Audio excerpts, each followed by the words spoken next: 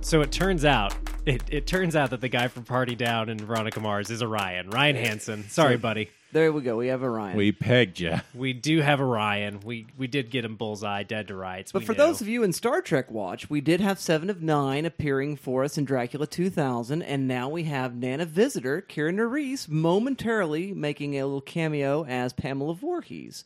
Although it's not her voice. What's he talking about? I think he's doing a Star Trek thing. Gotcha. It's from Deep Space Nine, Kira Nerys, the Bajoran lady.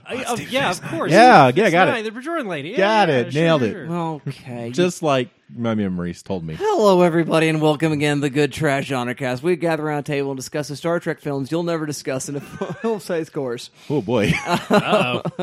Oh, boy. Other films you'll never discuss. I in watched full-size the course. wrong space movie. It is Shocktober 10. We are doing a marathon remakes in the 2000 aughts. We're taking her on home. This is it. This is it. Looking at the Friday the 13th remake from Platinum Dune. So Michael Bay's Friday the 13th.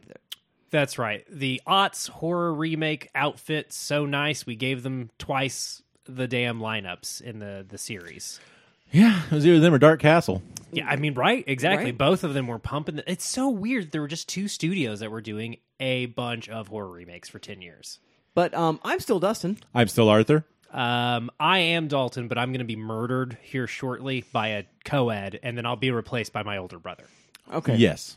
Well, yeah, it checks out. So, we're doing Friday the 13th. Yay! I'm excited. You've been waiting for this for years. I love Friday the 13th. How do you feel that we did the remake and not one of the OGs? Irritated. But that's fine. In case you're tuning into the show for the very first time, though, dear listener, this is a analysis show, not a review show. And that... If you have seen Scream, you already know who the killer was in the first movie and the originals, and, Jason appears later and all that good stuff. But we're going to try to avoid the spoilers of this particular film, although we may spoil things in its orbit around that, but we're going to avoid that this way. We're going to do synopsis, spoiler-free. We're going to do thumbs up, thumbs down reviews, generally spoiler light. So we might talk about who the real Jason and Pamela is and all that good stuff there. Then we're going to expand the syllabus, which might mean spoilers of some films in this orbit. Perhaps, or maybe not. And then we're going to get down to business, and then we're not going to care about spoilers at all. So, there you go. With that, Arthur, do you have a synopsis?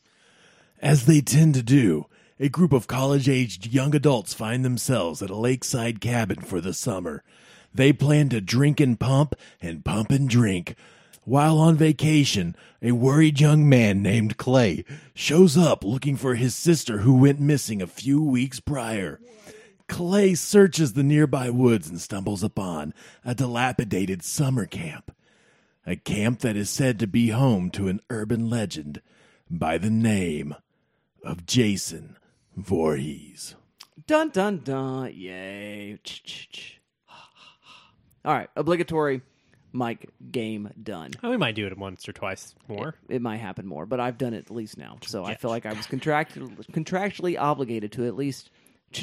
I'm only paying you for one, and then I'm going to double it up on the soundtrack. All right, cool. With that, though, let's hear our thumbs up, thumbs down reviews. Dalton, I want to hear yours first. Why do you like or not like this movie? I don't like this movie very much, unfortunately. It is a wild choice to have Clay just show up. Love that. I love that there are two sets of main characters in this movie. I think that is very funny to sort of be running two games as far as your screenplay goes, and like who's going there for what reasons. I think that's pretty clever. I like some things about this. I like the look of Jason in this a lot. I mean, I've got thoughts about the look of Jason, despite not being a Friday fan. Like I have always thought he had good character design as far as the slasher movie heavy hitters go. The hockey mask is iconic, and he's a big dude. He gives you the best of Michael and the best of Freddy together, I feel like. Because Jason's a very, he's not funny with his voice like Freddy, but he sure does do some comedic murders. Mm-hmm. He loves to slapstick murder people. That's just like his bread and butter, man. And I think he looks pretty good in this. I like Ben Feldman from Mad Men and Superstore. It's fun to see him. Ryan Hansen from Party Down, who we already mentioned. Love to see him. Choi, what's his name? Aaron Hughes' name. He plays Choi in 21 or whatever that Blackjack movie was. Yeah. He's good here. Really hate that he gets murdered. He's the only character I actually liked. And of course, we've got Mr. Supernatural himself, Sam. What's his name? Jared Padalecki. Padalecki, fun last name. Oh, and Danielle Panabaker. Like, what a fun cast. This has got some young and were names and became CW extras. I mean, like, I don't know. I like the careers of the people that are in this movie, to be clear. I'm not making fun of them. It is just, it's exactly the cast you would expect for 2009, and it's just fun that, I don't know, some of these people are still working. I've now run out of nice things to say. I think the movie's pretty bad. Much like last week's film, Amityville Horror, and the other Platinum Dunes remake, Texas Chainsaw Massacre, this includes a prologue that's sort of setting the scene. But we get 2 prologues for the price of 1 here, which I think is very nice. We get an 80s set one, and then we flash forward to 6 weeks before the actual movie itself takes place, which is clunky and not very good as far as getting your movie laid out. And it's kind of all downhill from there.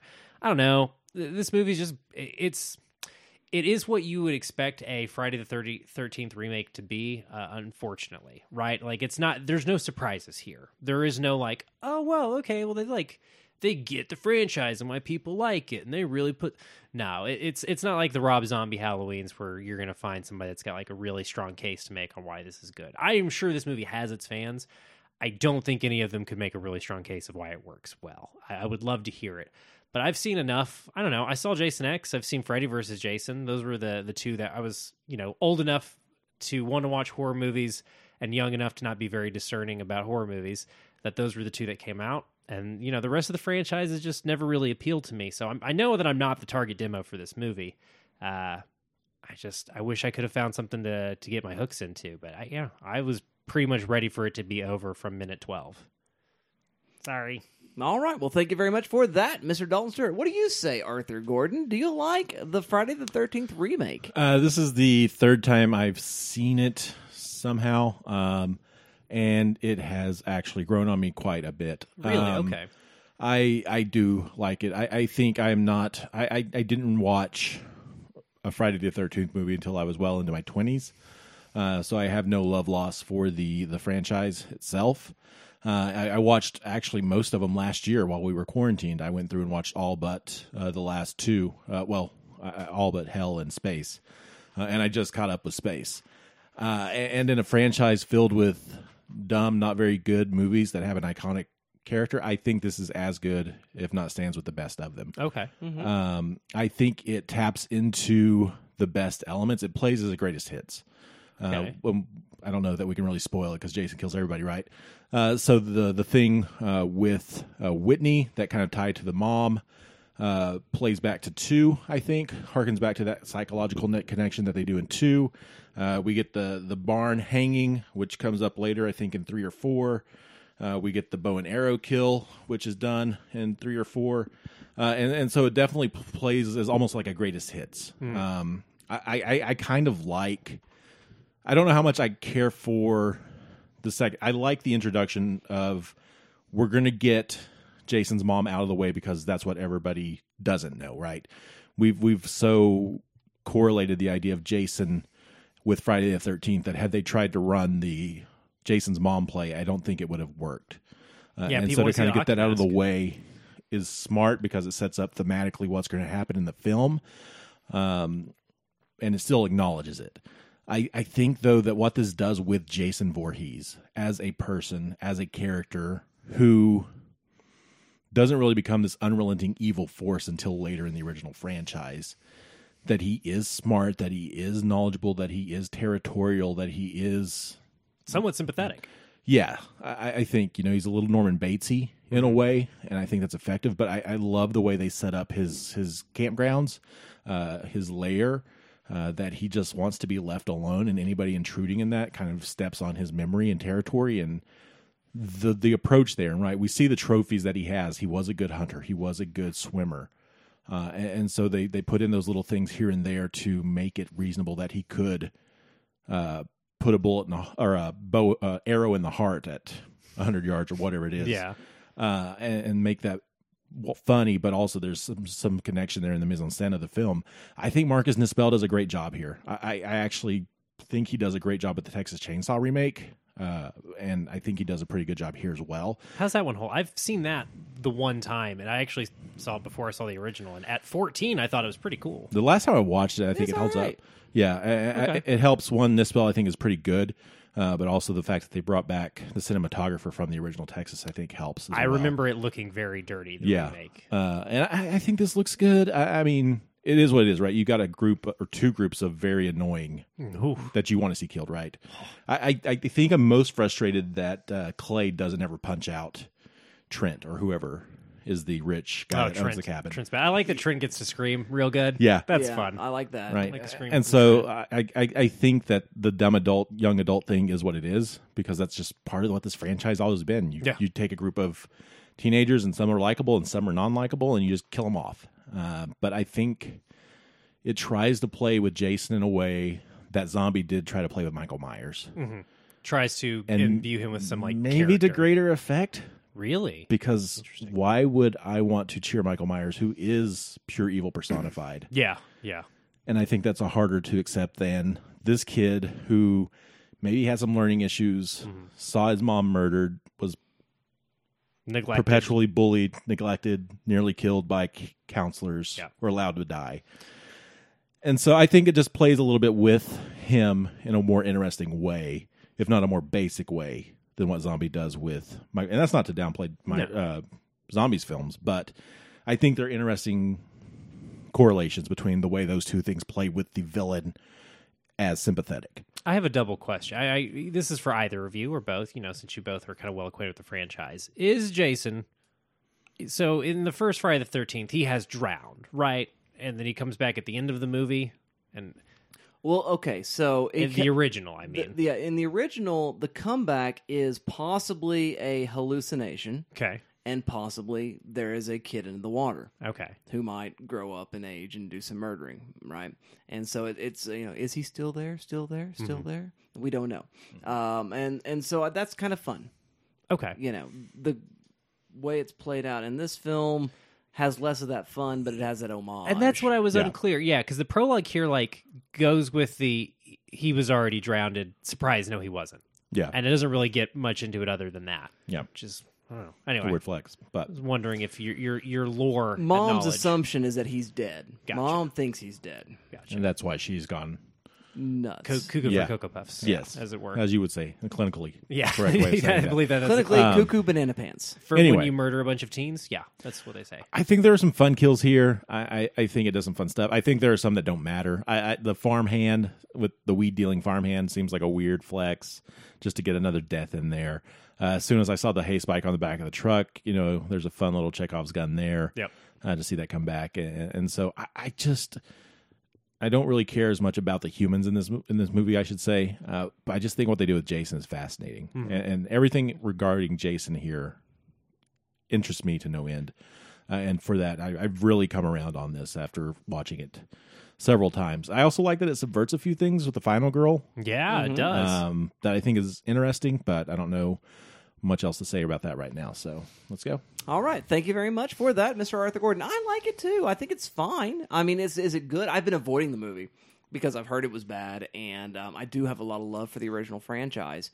And so I got to it for the first time for the show, and I was pleasantly surprised. I mean, is it as good as the best entries? No, but it's right there with the sort of peak mid-level entries. Now, for you, those are just out of curiosity, and for anybody that's wanting to get into the franchise, what are the peak ones? 1, 2, 4, and 6. There you have it.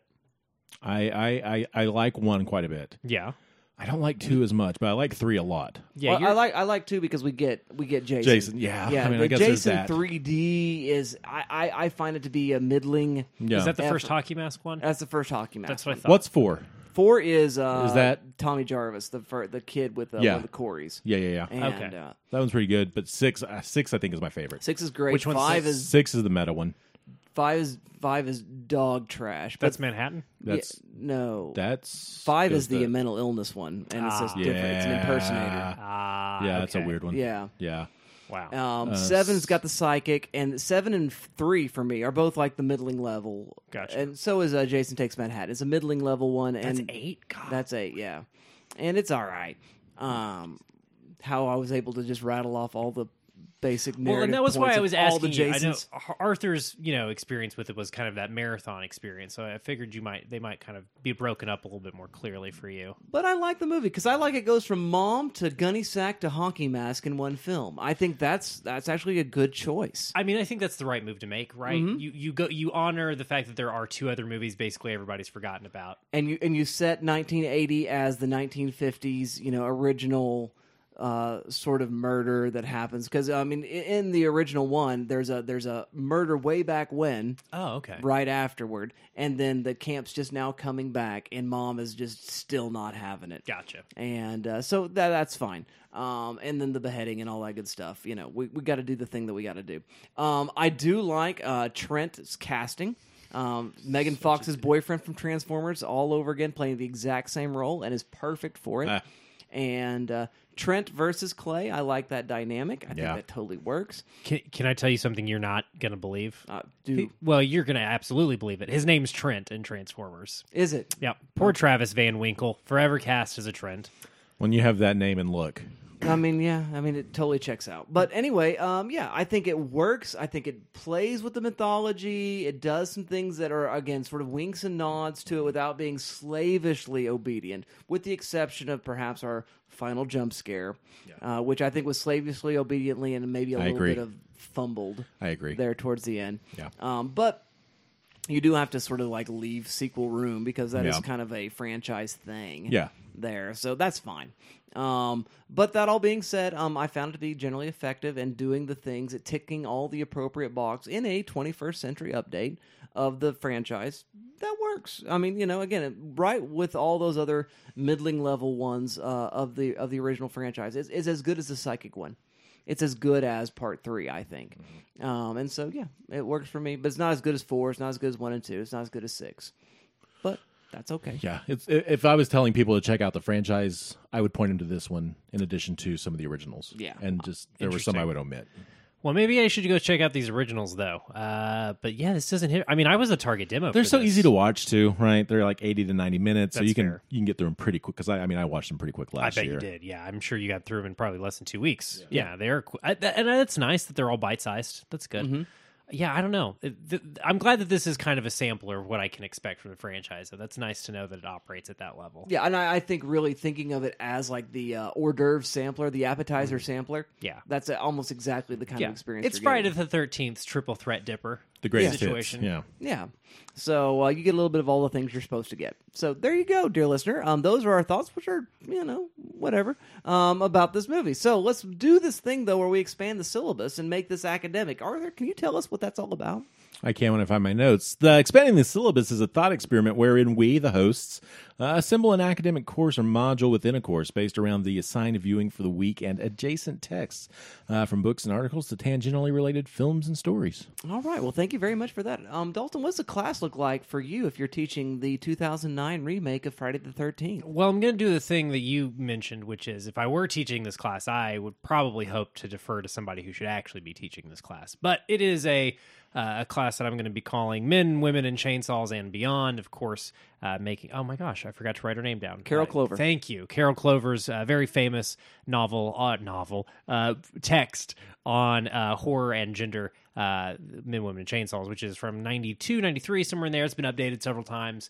It's a very good text for talking about this kind of stuff. And I think this film works very well for getting into it because it does sort of do what you could call the cardinal sins of the slasher or maybe the hallmarks of the genre. And that sort of depends on who you ask and how you ask them. Because I think everybody who likes horror or who likes movies, maybe not likes horror, but everybody has opinions about how slashers operate as far as the tropes that work, the sort of, again, the hallmarks or cardinal sins of the genre, and to mixed effect, right? Like Halloween's doing something, you could argue, lots has been made of Black Christmas and, what actually is going on there as far as the text and what it has to say.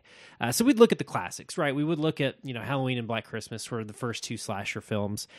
We'd probably look at this and maybe one of the other classic Fridays. I think we'd have to take a look at all the heavy hitters, right? Michael and Freddie and Jason, etc. But then I think we would have to look at the things that are actively aware of these tropes, actively trying to do something different. You know, your exorcists, right? Your Jennifer's Bodies, your autopsies of Jane Doe, your Cabins in the Woods, with, of course, a detour talk about Joss Whedon's sort of problematic meta textual and engaging with feminism and horror. But anyway, that's neither here nor there. I think that that's sort of a good jumbling of films, though, to engage with these ideas, to think about what Clover was getting at with that book, and again, to think about, there is a wealth of writing on this. Like, it's not even worth trying to name you a few selections other than Carol Clover's book, because, I mean, writing about gender and horror is sort of one of the, I don't know, the most well-explored topics in film studies, potentially. At least as far as the male gaze and the use of women in film. Is there a male gaze in this film? Oh, do you know Michael Bay walked out of this movie because he thought there was too much sex in it? The producer of the film. Has he not seen a Friday the 13th movie? I don't think. Probably not, Oh, honestly. okay. Do you think he has? I don't. I think he's probably seen one or two of the movies they remade. It's at a Platinum weird Dunes. flex for Michael Bay. That is weird, yeah. Right? I wouldn't have anticipated that. Yeah, show your displeasure with the director by going, huh, I gave No, you- being offended by too much sex. I think it makes perfect sense, right? I thought the same thing at first, and the more I thought about it, the more I was like, okay, he does kind of hate people, though, so maybe sex just grosses him out. Maybe he's one of those, like, the human He body has is... sex in his movies, I mean, he's He sexualizes. yeah, but I think he but- sexualizes but no sex. Megan Fox and Transformers the same way as he does the cars in that movie. Yeah. Right? Like, Yes. he's sort of a Yes. vulgar visualist at every turn, whereas this movie, yeah, its gaze is pretty specific. Right. And I'm sure we will talk about that in just a moment. But that's my class. We just sort of, probably a 101 on film studies, but definitely one that I think is worth looking into. If you're curious about film and specifically horror, Men, Women, Chainsaws has got some great stuff. I've read some selections from it. I've never read the whole thing, so it'd be a good excuse for me to brush up there. There you go. Well, thank you very much for that, Mr. Dalton Stewart. What does your syllabus look like, Arthur? I want to talk about. I kind of already alluded to this. We've talked about the other heavy hitter in horror remakes in the early aughts with Dark Castle when we talked 13 Ghosts, and so I'm going to come back to that, and we're going to talk Platinum Dunes. We are going to talk about Michael Bay, Brad Fuller, and Andrew Form, and this company that was founded in 2001. The initial release was the Texas Chainsaw Massacre, again directed by Marcus Nispel, 8 years prior to this, and so I think that's where we start. To look at this, and I have to wonder. I was going to do a lot of reading. There's not much on the Wikipedia about Platinum Dunes in comparison to Dark Castle, but I have to wonder if they didn't see the success of The Haunting of Hill House and her Haunting a House on the Hill, House on Haunted Hill. House on Haunted Hill, Yep. and I agree. and 13 Ghosts, and start to think, hey, there may be something to this, and so I want to look at that beginning of Platinum Dunes, and really they're doubling down. We talked about how Dark Castle moved away from horror, but Platinum Dunes stuck to horror, specifically remakes, for a while before branching out to do original work. So like I said, we're going to start with Texas Chainsaw Massacre because I think it is a pretty heavy opening, or a strong opening for them as a brand. I want to talk about the idea of Michael Bay and the immediate response that brings to a lot of people's attention when they think, Michael Bay produced this horror movie. Well, it's going to be trash, and I don't think that that's true or accurate. As an executive producer, we have to look at that role and what that means in regards to his say in the film, Totally. and his part of that creative process. And I'm really curious about that. And not only that, but Brad Fuller and Andrew Form as well, and their whole role in producing at the level that they're at. The next one we're going to talk about is Amityville Horror, which is kind of another retread of a previous iconic film. Do they have that any is still remakes? financially successsucable, but Sorry. critically not as well regarded. I was just curious if did they do any other remakes between those two? As far as you know? I'm trying to remember. I looked at it. Oh, it's okay. I think those two are out the gate. Gotcha. I wasn't sure if they stuck anything between the two of them. No, it was those two Interesting. right off the bat. And there's a 2 year period between them. The next one is the Texas Chainsaw Beginning, Gotcha. which brings in Jonathan Liebesman, and then they do The Hitcher Okay. in 2007. So it's a kind of a slow and steady output of these remakes Gotcha. until around 2013, which would take us to the next movie on my list, which is The Purge, and they start moving into original works.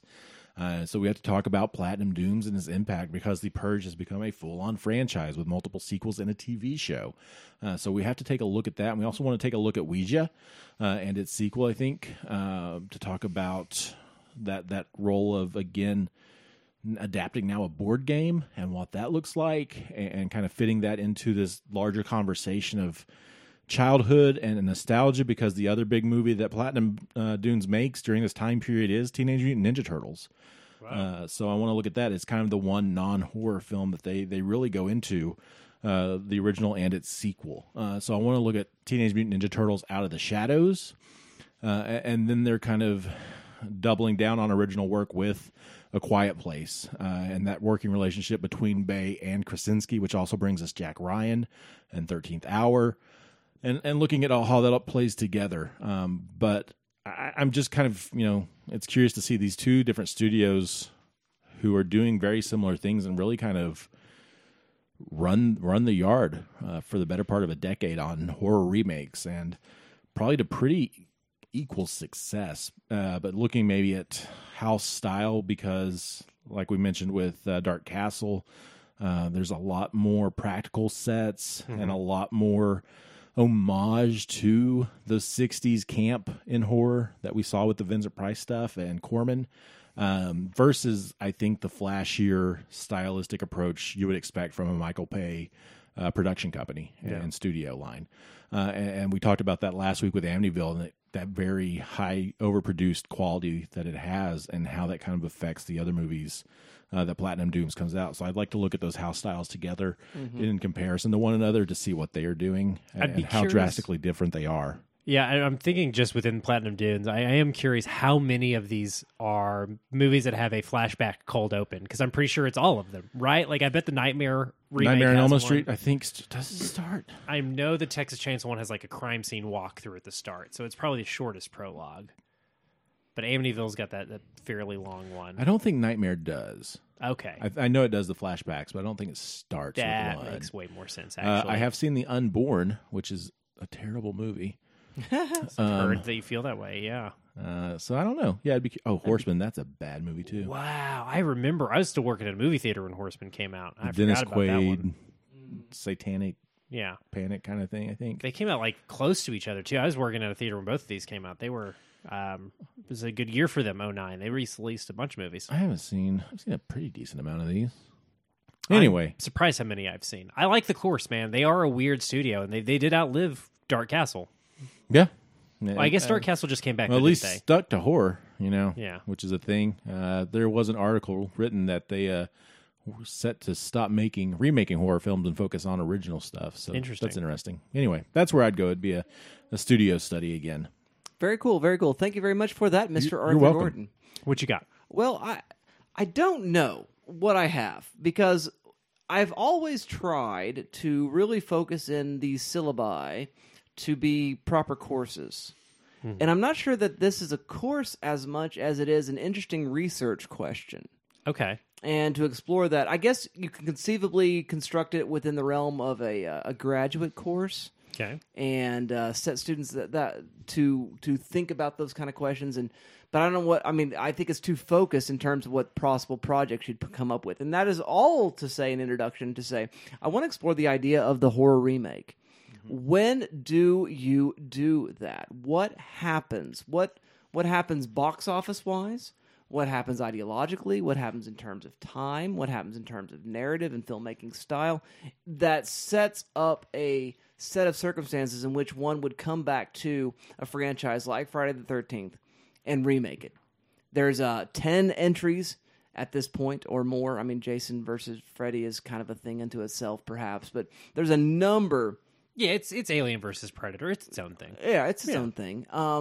There's a number of those, and so I want to think about, when do you come back and say, I'm going to start over from scratch as a filmmaker, as a studio? When do you want to do that? Is it because you've got a generation of time in place for, like, your Rob Zombie, who wants to come back to a movie that he loves, like Halloween, and do that? And what level of floundering needs to happen both in terms of narrative, mythology, and box office Yep. to do that. And so that's How what, far off the track does Halloween have to get before they reboot it? Not once, not twice, but thrice. right. Yeah. And so Halloween's a really interesting example there. Sure. And so, I mean, the same thing with Jason, right? And what are the motivations? Are the motivations simply it's no longer feasible to make another sequel? The canon's too dense. We have to start all over. We have to start all over again. So is it something along those lines? Is it a question of keeping licensure for a property, which is another interesting question? Or is it, again, just another studio has acquired the rights, and now we want to make something with it? And so I want to think about that with, for instance, the Nightmare on Elm Street remake with, what's his name? Jackie Earle Haley. Yeah. Jackie Earle Haley. It's And, like one of those three names, but I want to say Haley Joel Osment, and that's not right. Rooney Mara as the Heather Langenkamp. Right. Yeah. And so there's that entry in there. And again, that's sort of something that's post New Nightmare, which is a pretty high watermark, really. It's a good for movie. the I like that franchise. movie. And as opposed to, again, Jason X, which is, for the most part, a pretty low watermark for the Friday the 13th series. Again, Halloween. Low to high watermarks here and there. The way in which the reboots of Zombie are their own thing all by themselves is a separate franchise within the franchise. And now this third reboot, what is that all about? There are so many interesting industrial, thematic, and also generational sort of just artistic opportunities. I'm thinking about your Evil Dead remake as well sure. as something to consider in all of this. And so how one goes about doing that, what changes one makes, homages one is obligated to do, what determines an obligatory homage? What determines that which must be redone? Yeah, what parts of the thing are so iconic you can't not deal with them? Right. And so Chainsaws for Evil Dead, hockey masks for Friday, and so on. Yeah, or chainsaws for your Texas Chainsaw Massacres for that And matter. of course, Score drops. Right. Yeah. Yeah. Oh, yeah. Music is huge. The ch ha ha ha's again, right? When do you do those things? And I like I said, I don't know if that's really more of a research project for a book that somebody would write or a dissertation, or if that is something that's really eligible for coursework. But I find that to be a really interesting set of questions that I do not have answers to. It's a compelling question, though. Yeah. You know, when does a franchise merit a reboot? And I think the number of answers are multitude, and figuring that all out. So that's what I would want to wrestle with this particular film in an academic setting of some sort, whether it's a class syllabus or not. I'm not quite sure. Yeah, it is interesting. That is a fun topic, and it's not even recent, because you can look at The Thing or Invasion of the Body Snatchers as well, Right. and go back to that. All right, so and I think the thing I would add as a bit of flavor and sauce to that whole set of questions, because the only other example I can think of where this kind of has happened recently is in the Star Trek reboot. Okay. Because, again, did that series flounder? Did it lose gas? Or was it a new opportunity, which just, again, adds another wrinkle and dimension to what you do with the Chris Pine Kirk as opposed to your William Shatner Kirk. So, Well, as opposed to your very brief stint of Next Generation movies. right. Yeah. It's kind of, that's a sequel versus, God, is Star Trek, what's the First Contact? The Next Generation TNG team-up movie. Is that the first Legacy sequel? Generations is what you mean. That's what it's called. Thank you. It's kind of, perhaps. Wow. Just realized that. That's kind of cool. So what is that all about as well? Yeah. So that's the industrial question I have there. So there you go, dear listener. Your syllabus just got crazy longer for you there. Let's move on, though, and get down to business. It's business. It's business time. I know what you're trying to say. You're trying to say it's time for business. It's business time. Ooh, it's business. I want to get the scariest thing we can talk about out of the way.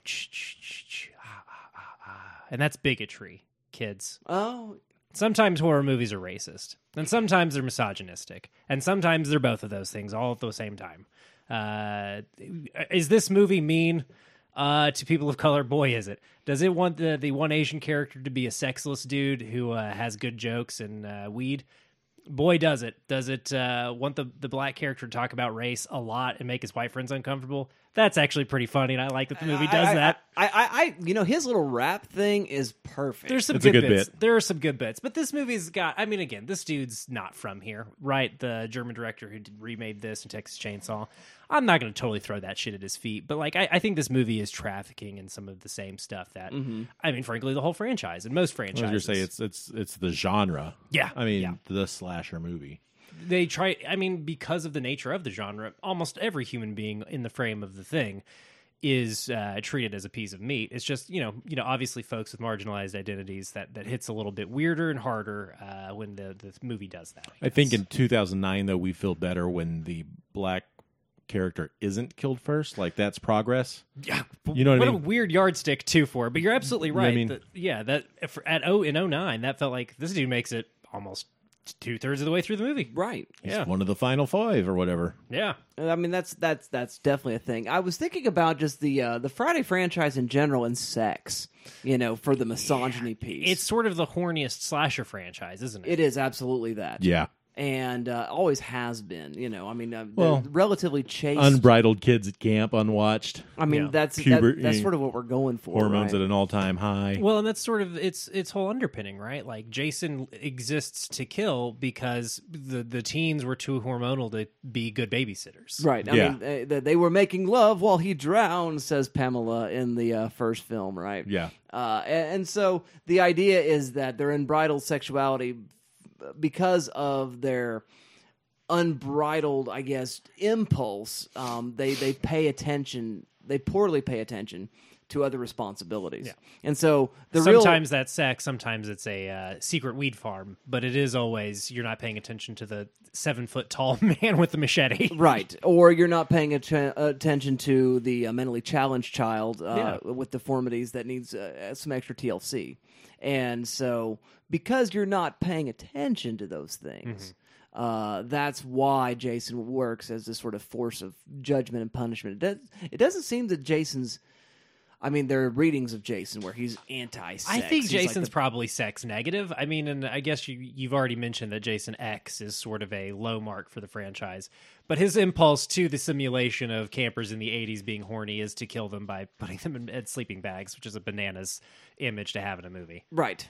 Yeah, which is, I mean, an homage to a moment where he kills somebody in a sleeping Yeah, bag. and does that one here as well. Yeah, but he just bashes her against a tree in the in the original, if I remember right. But yeah, there's something though there in these movies because it is the titillation. I mean, you're going to get that, and so there is an expectation again. And I wonder so much if the sex is gazy, voyeuristic in that traditional Hitchcockian kind of sense, as much as it is, these are the things in which we're trying to use as selling points for the films, and people, they want that, and so they're watching it to get that. And I feel like this does the former, because this doesn't have the latter. Yeah. Because this doesn't have much in the way of like filmmaking choices when there's sex or nudity going on. It is very much just like tripod in the corner. You paid money for this, and now we're giving you that. Right. And that is, Clover talks about this, and this has been written about a lot, but like the nature of the chase in a slasher that ends in a violent act is there is sort of a sexual component to the nature of the pacing, especially a very male centric sexuality, but like that sort of those beats of the chase are there, and in the same way that the beats of a sex scene would almost happen in another movie, right? Right. And that case has been made by lots of smart people, but I think it's a compelling one. Absolutely. The other thing that I think these movies do is, I mean, I think you can go to your Nightmare on Elm Street here with Freddy's burn deformities as well. I was actually just about to ask you this. Yeah, is Jason an ableist character, or is he a disabled icon? There's no good answer here, of course, but I think he's an ableist character insofar as what we're fearful of is that his otherness. his otherness, because it is the Elephant Man murders.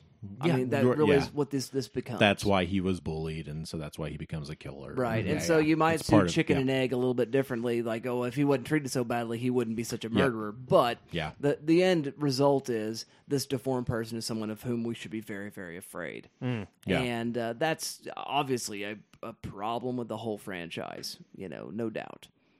I don't know if I have anything more to say about than that. Yeah, I don't think there is anything. It is sort of a central problem with this particular franchise. But you're right, like it exists throughout horror.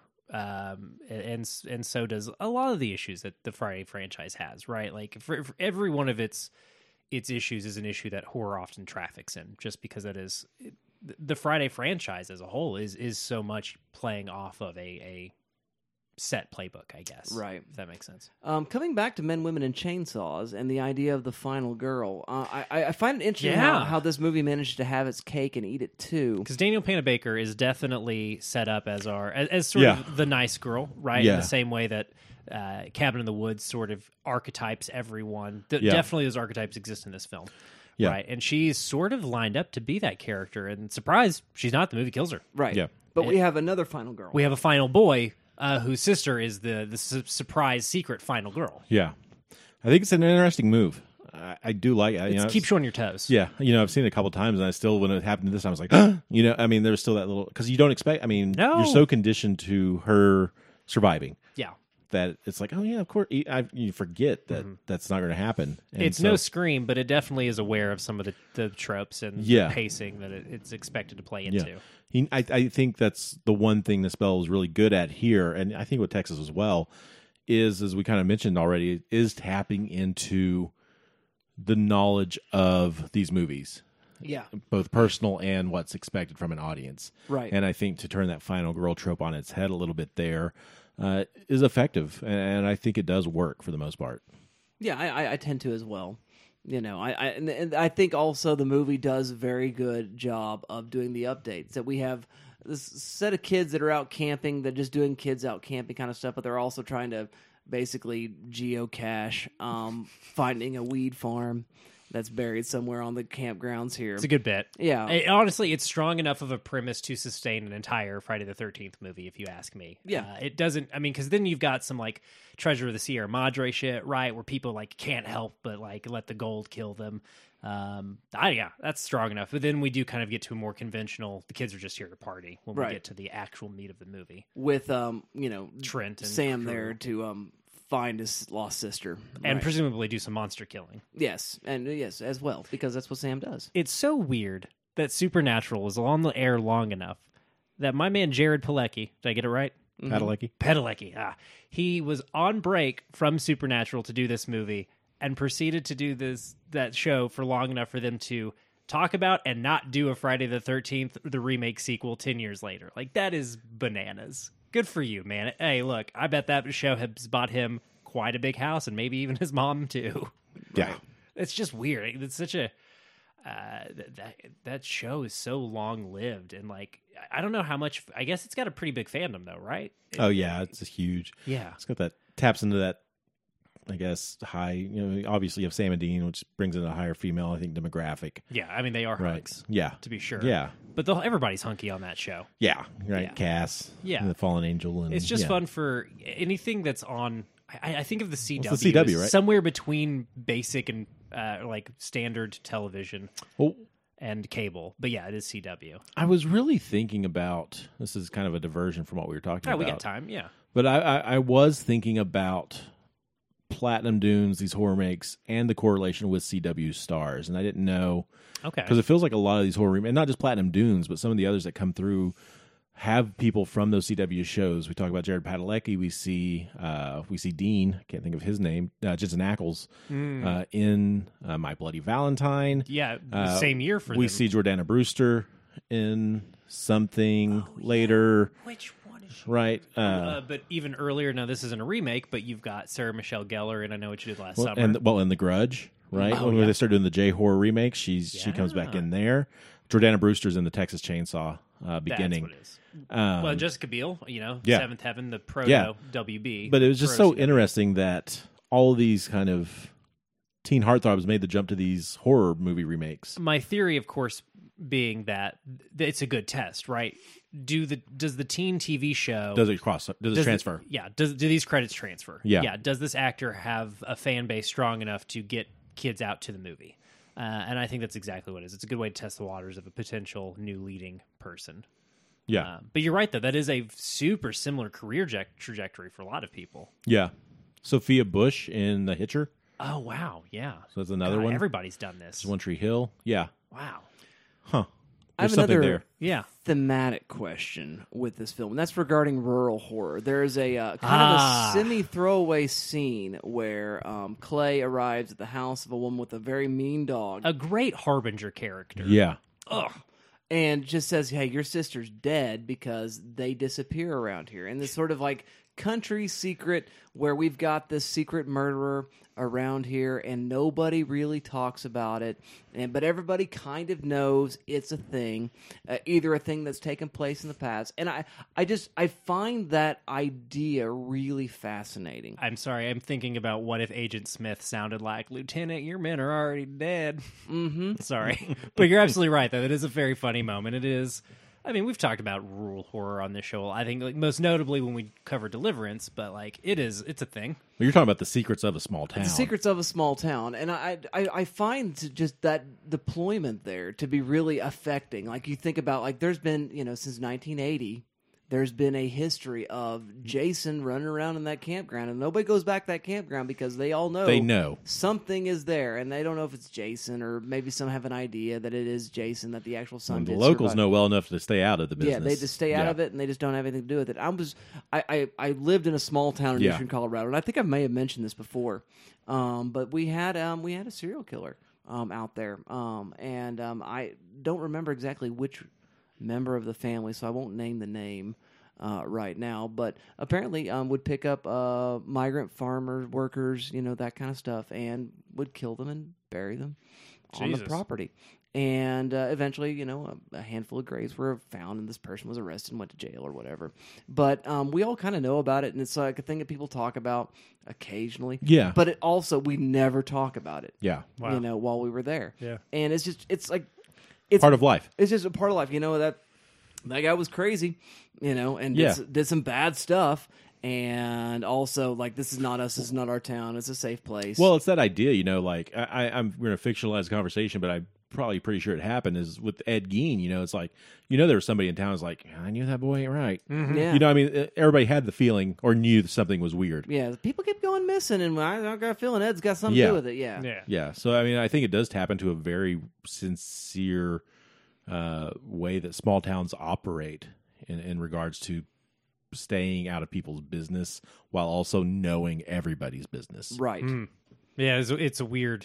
We kind of talked dual about that a thing. little bit with when we did Roadhouse, right? Because there's yeah. that idea of all these people know to stay out of the rich people's business. Yeah. And it's not until our good friend comes to town Yeah. and goes to work that really kind of interrupts that flow. Simply must get things cooled off. Yeah. And that's kind of where Clay functions here. He's like, well, something's going on. Yeah, I'm and not I'm going gonna to find my play sister. around. Yeah. Yeah. And they do kind of interestingly. I mean, this is one of the moment the scene you're talking about is one of the moments the film positions Jason as being somewhat sympathetic, right? She's like, he just wants to be left alone. Leave him alone. Who's he? Yeah. It is kind of an interesting moment. Yeah. Is there any real sympathy towards Jason though that this film has? Is it sort of just playing lip service to the idea that he was kind of done wrong as a character? I don't know. I don't know if it's sympathetic, but it does kind of feel like, well, he created this guy. Now you got to deal with him. Yeah, you you know. made this monster. Yeah. Okay. Yeah. And he's harder, better, faster, stronger than the original.